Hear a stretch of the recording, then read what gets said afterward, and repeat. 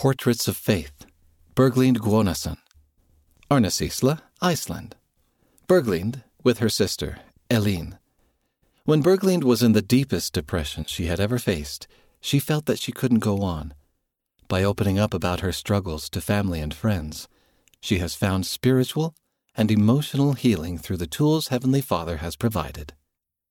Mindy Selu, photographer. Talking about my depression with family and friends has helped so much. It also led to more help. I didn't want to take medications or go to therapy. I kept telling myself, I have God. But God provides many other tools, like medication and therapy, for us to use in addition to spiritual things. When I was in my worst depression, people would tell me, it's going to get better. I would get so tired of hearing that.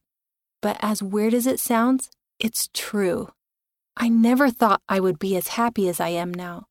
Some days I still struggle. But with the tools Heavenly Father has given me, I can handle it. Now when I feel myself slipping into depression, I tell myself I am loved. I have people to talk to, and things will get better. Discover more. See more about Berglind's journey of faith, including additional photos, in the digital version of this article, in the Gospel Library app, or at churchofjesuschrist.org/go/E4207.